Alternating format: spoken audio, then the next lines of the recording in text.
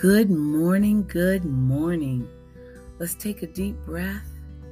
Take it all in. We made it to another day by the grace of God. Welcome to Pray With Me. Let's get these blessings started. I'm your host, Pamela Staten, and I tell you, by now, listeners, you are experiencing blessings every day, aren't you? You're able to identify them, aren't you? And then you gotta give God thanks for them, aren't you? Pray with me in the name of the Father, the Son, the Holy Spirit. Amen. Our Father who art in heaven, hallowed be thy name. Thy kingdom come, thy will be done, on earth as it is in heaven. Give us this day our daily bread, and forgive us our trespasses, as we forgive those who trespass against us. And lead us not into temptation, but deliver us from evil. Amen. I'd like to dedicate today's podcast to Michael and Eamon J. They really came through for me. I could depend on them. God bless you both. You guys are awesome. Amen. And to start our day, we're going to talk about entrusting your hopes to God. Isaiah 26, verse 3 says, "You, Lord, give true peace to those who depend on you because they trust you." Hope is a perishable commodity, listeners. Despite God's promises, despite Christ's love, and despite our countless blessings, we frail human beings can still lose hope from time to time. And when we do, we need the encouragement of Christian friends, the life-changing power of prayer, and the healing truth of God's holy word. The Bible teaches that the Lord blesses those who trust in his wisdom and follow in his footsteps of his Son. You have to count yourself among that number. And when you do, you'll have every reason on earth and in heaven to be hopeful about your future. After all, God has made important promises to you that he certainly is going to keep. So be hopeful, be optimistic, be faithful, and do your best. Then just leave the rest up to God. Your destiny is safe with him. Amen. Pray with me. Gaze up to heaven and say, "Dear Lord, I will place my hope in you. If I become discouraged, I will turn to you.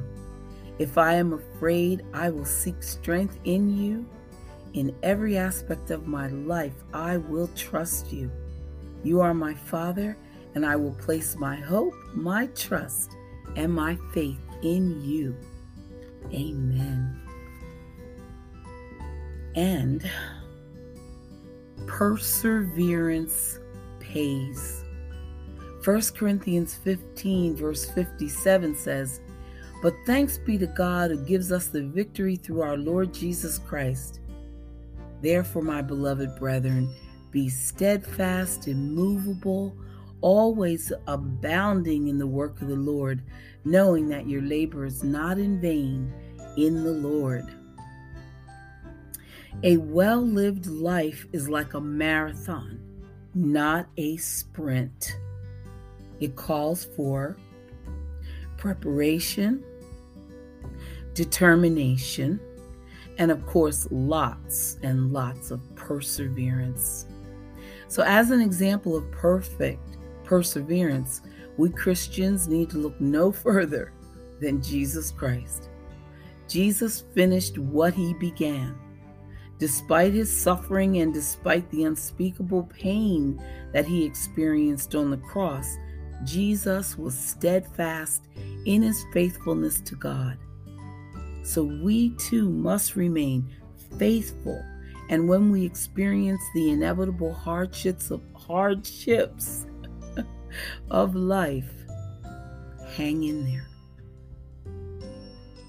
If you are living through rough times right now, or facing a difficult situation, as we all do, just keep putting one foot in front of the other.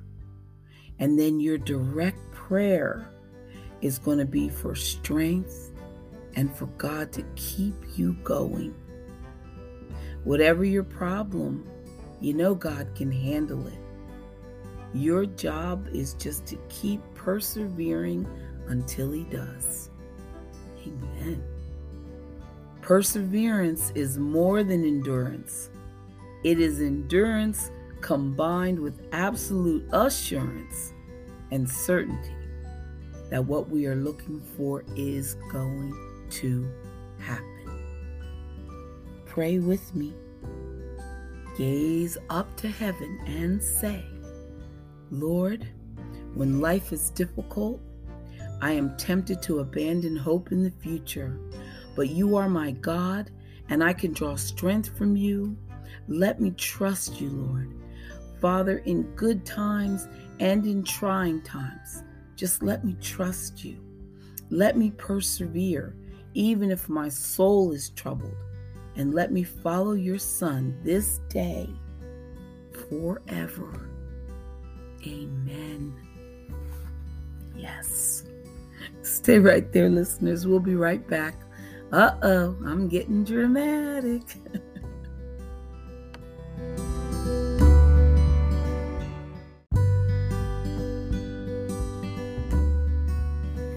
And let us continue to pray. Father, I am your hands and feet in the earth. Empower me to fulfill the mission that you have assigned me today. Make me sensitive to the things that touch your heart and show me how you would have me to intervene. I declare and decree that I will not just do something. I will receive your divine wisdom and do your thing in your perfect timing. In the name of Jesus, amen. Lord, I declare that I am a person of the word and spirit, because I neglect neither your word nor your spirit. My footing is firm, and the power of God is at work in and through me. So thank you, Father, for equipping me to destroy the works of the enemy and advance your kingdom agenda. In the name of Jesus, amen. And listeners, the primary way that God speaks to us is through His Word. And He never acts outside the practices and policies that He's established in the Scriptures. This is from our Commanding Your Morning. Thus, meditating on the Scriptures is the check and balance system of our actions. We are people of the Spirit and the Word. So it's not so much that they hold equal authority, it's more that they synergize each other. A person who understands his authority is outlined in the Word and confirmed by the Holy Spirit, because more than a sum of the individual parts is what we're talking about. It is as much like the difference between the power of addition and the power of multiplication. The initial increments are not much different, but further along you get, the curve starts skyrocketing, almost straight up. Cindy Trim is funny. That is great. Okay, God's promises for your life.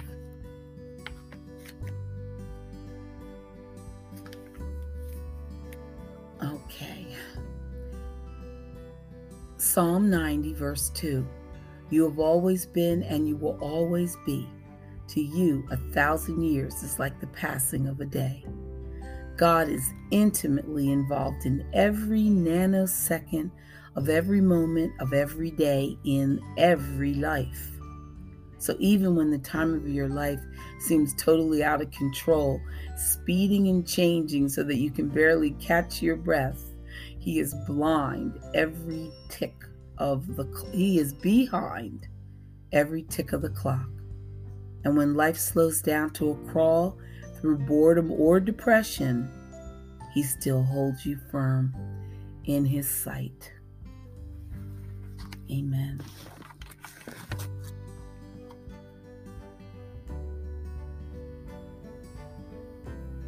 It says in 1 Thessalonians, the Lord himself will come down from heaven with a loud command.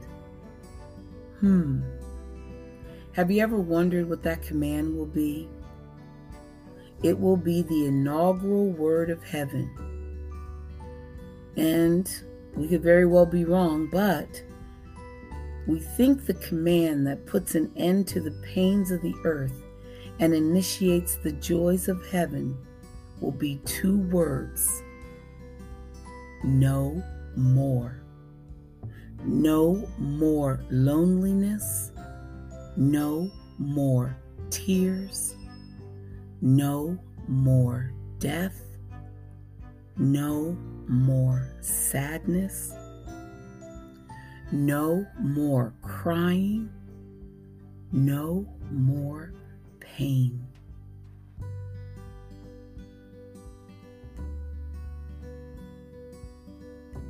Amen.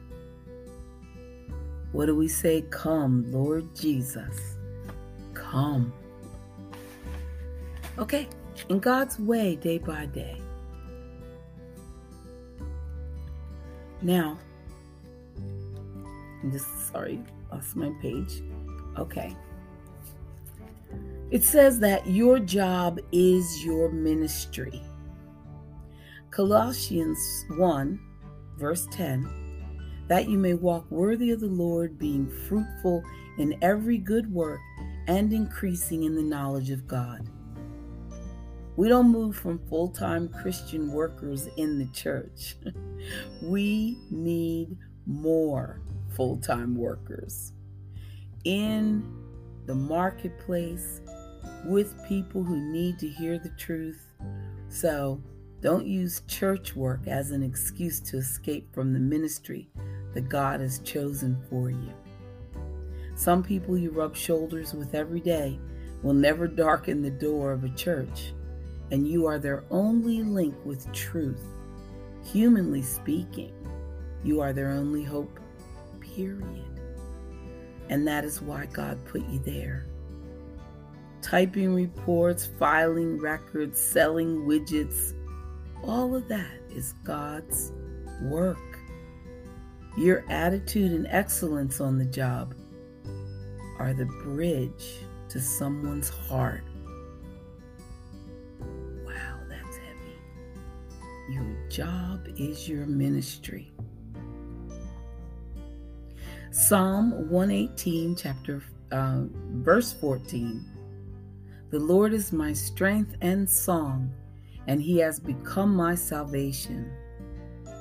Listeners, just praise God for who he is. He is our Savior. He is our Redeemer. He is our Victor. He is our Healer, our Deliverer, our Counselor, and many other attributes found from cover to cover in the Bible. There is no substitute for the importance of thanksgiving and praise to living in deep inner contentment. No substitute. So give thanks to the Lord daily and often throughout the day for all he has done and all he is doing for you right now. Amen. Stay right there, listeners. We'll be right back. Things are going smoothly today. Praise you, Jesus.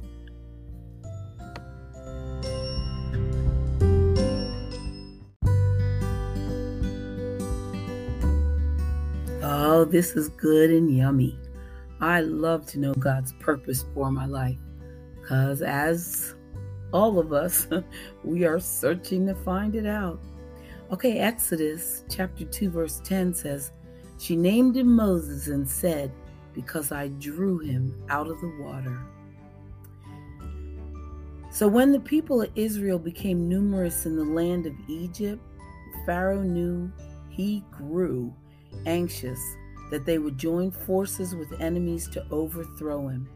So to stop their population growth, he enslaved the Israelites and gave the evil, devastating decree that they should throw their newborn sons into the Nile. Don't read over that this is just a story. The persecution and agony experienced by the Israelites were just as real as any pressures that we might feel today.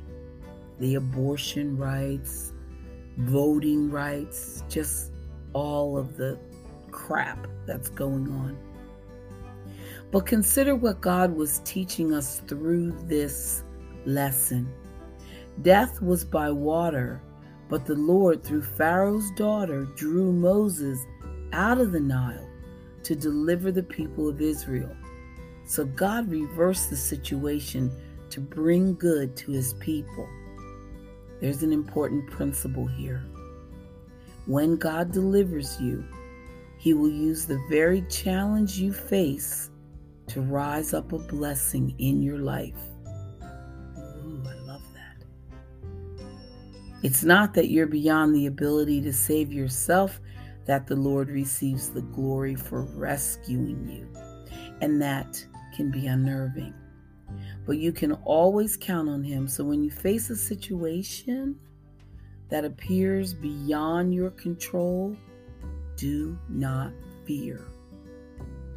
Instead, rejoice, because that means that God is at work in some way. Ooh, let me do that again. When you face a situation that appears beyond your control, do not fear. Instead, rejoice. Because that means that God is at work in some way and he will use it for your good. Wow. I love it. I hope you heard that. Jesus, thank you for taking my difficulties and working them through for a blessing. Amen. Amen. That touched me. Okay, continuing to do prayers that will start our day. It says, pray for perspective. 1 Corinthians chapter 4, verse 6. All I am doing right now, friends, is showing how these things pertain to Apollos and me, so that you will learn restraint and not rush into making judgments without knowing all the facts. It is important to look at things from God's point of view. If a temporary loss of perspective has left you worried, exhausted, or both, it's just time to readjust your thought patterns. Negative thoughts are habit forming. Thankfully, so are positive ones. With practice, you can form the habit of focusing on God's priorities and your own possibilities. And when you do, you'll soon discover that you will spend less time fretting about your challenges and more time praising God for all of his gifts. So when you call upon the Lord and prayerfully seek his will, he will give you wisdom and perspective. And when you make God's priorities your priorities, he will direct your steps. He will calm your fears. So today and every day hereafter, listeners, let's pray for a sense of balance and perspective. And remember, we know this, no problems are too big for God, and that includes yours. Instead of being frustrated and overwhelmed by all that's going on in our world, just go to the Lord and ask him to give you His eternal perspective. I'm going to do that. Pray with me. Gaze up to heaven and say, Dear Lord, give me wisdom and perspective. Guide me according to your plans for my life and according to your commandments. And keep me mindful, dear Lord, that your truth is and will forever be the ultimate truth. Amen. Thank you, listeners, for coming to pray with me. I know we just got these blessings started. It's going to be an awesome day because we say it's going to be an awesome day. I've got a lot going on. I've got meetings and I'm going to be all over town driving, and I just want to be in peace. I just want to be at peace. I want to get to everywhere I need to get to safely. I want you to get to everywhere you need to get to safely. So today we're praying for calm. Rain down on me, Lord. Keep me calm all day long. Thank you. Come back. Join me tomorrow. We'll pray some more. Bye for now.